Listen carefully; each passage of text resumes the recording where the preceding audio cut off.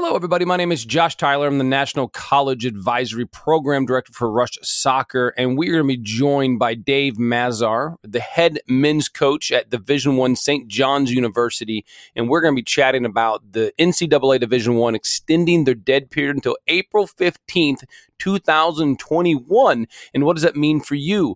This is a two-part series. Part one, we're chatting with Dave, and then part two, we're going to bring in Bob Rasso from Combine Academy and discuss some options that you may have. So let's dive right into it. Today's episode is brought to you by Magoosh. You need to start studying for the ACT, SAT. You can sign up exclusively at rushcollege.com, and it's going to help you increase your points. And this is Cap Chat.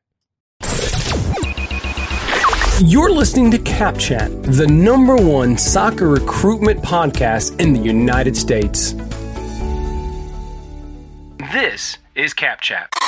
We're going to be chatting with Dave Mazar from St. John's University, Division I men's soccer coach. He actually used to play for Bob Rasso, so he is a legend in himself. We really appreciate it. And we're going to be talking about the Division I extending the dead period to April 15th, and we're going to chat about what that means, what the Division I dead period is, and what you can do to still continue to stand out. So we're going to dive in. Dave, man, thanks for joining us. How you doing today? Thanks, Josh. Great to be here.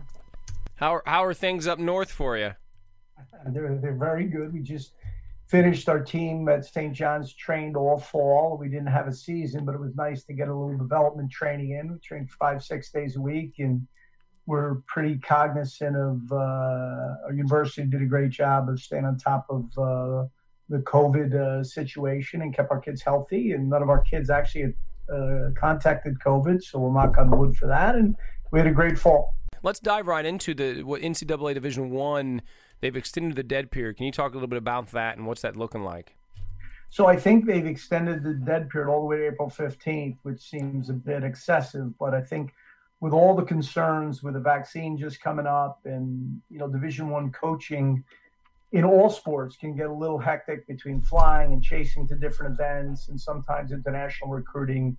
They really don't want to take that risk of infecting the coaches and having people set up tournaments and additionally potentially bring COVID back to the campuses. As all the campuses, every university is just carefully trying to, keep their university doors open, give kids that, hands-on educational opportunity that they want and deserve. And so to do that, I think they're being, very cautious about letting the coaches get out and recruit. So Division I coaches are put off till April 15th. And in a dead period, there is, so you're not able to watch any live soccer. No. So the biggest thing kids can do is let us know when games are being streamed or they're being videotaped in a different way. And, that's a lot of games for coaches to go watch. So like a way to condense your game would be great. If that's a question of like, how can someone present themselves? If you have a 90-minute game or an 80-minute game, can you condense it into, 10 minutes of your best plays? Or your plays that impact and show the level of the game so that you can maybe send that off to a coach. Okay. So it's a lot of video right now and a little bit of just, contacting, the different areas where kids go. I think, the other part of this is that the NCAA has given every kid an extra year of eligibility. So nobody loses a year of eligibility. So let's talk about that. I want to get back to some other things. So the eligibility process is players typically have 4 years of playing, and they have to complete that within 5 years of graduating high school. And I think you can relate that more. You see on big time football because that's on televised. They see a red shirted freshman, Yep. and so. But so now when you say they've added a year of eligibility, could you explain that a little more of what that means?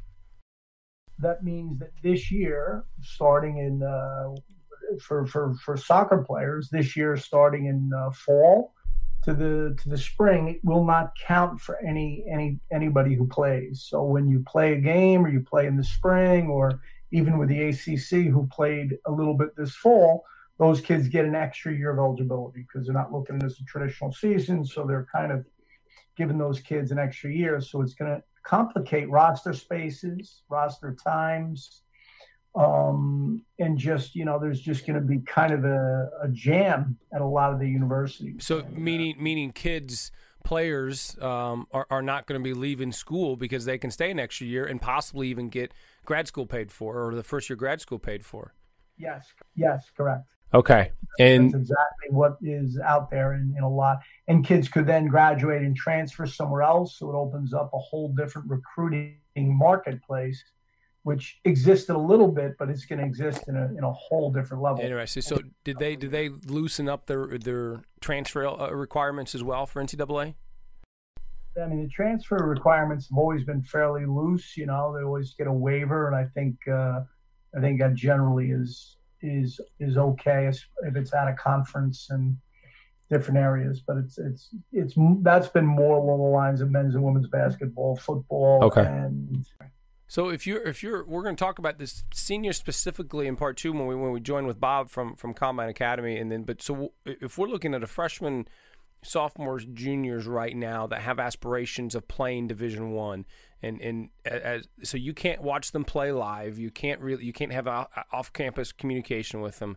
What should they be doing right now? You mentioned game film, but what else should they be doing if that's their aspirations to play Division I soccer? Just trying to connect via the email and getting themselves out to the different schools they'd like to attend. Get out a short resume. Get out some of the contacts, some of the references that they might have, so the coaches can follow up on them that way, right? Because references are, is a big deal, because as you go through it, you'll get to know different people, and coaches have different networkings that they go to and trust. And I think that's really it for now. It's and being patient. Dave, how many emails are you getting in a typical week? It's astronomical, the amount of emails we get. We're getting, probably, 30 to 40 a day.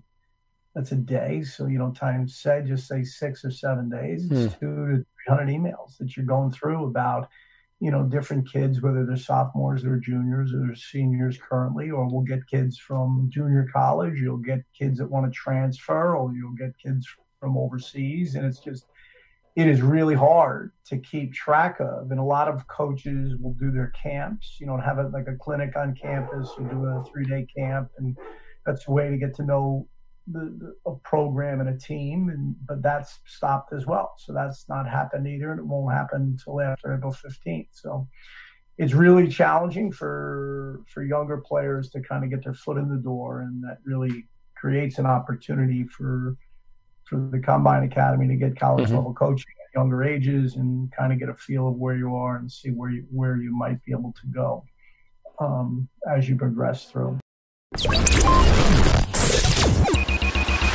Thanks for listening to Cap Chat, the #1 soccer recruitment podcast in the United States. Be sure to check back every 2 weeks for new episodes of Cap Chat, exclusively on the Rush Podcast Network. My name is Josh Tyler, and this is Cap Chat.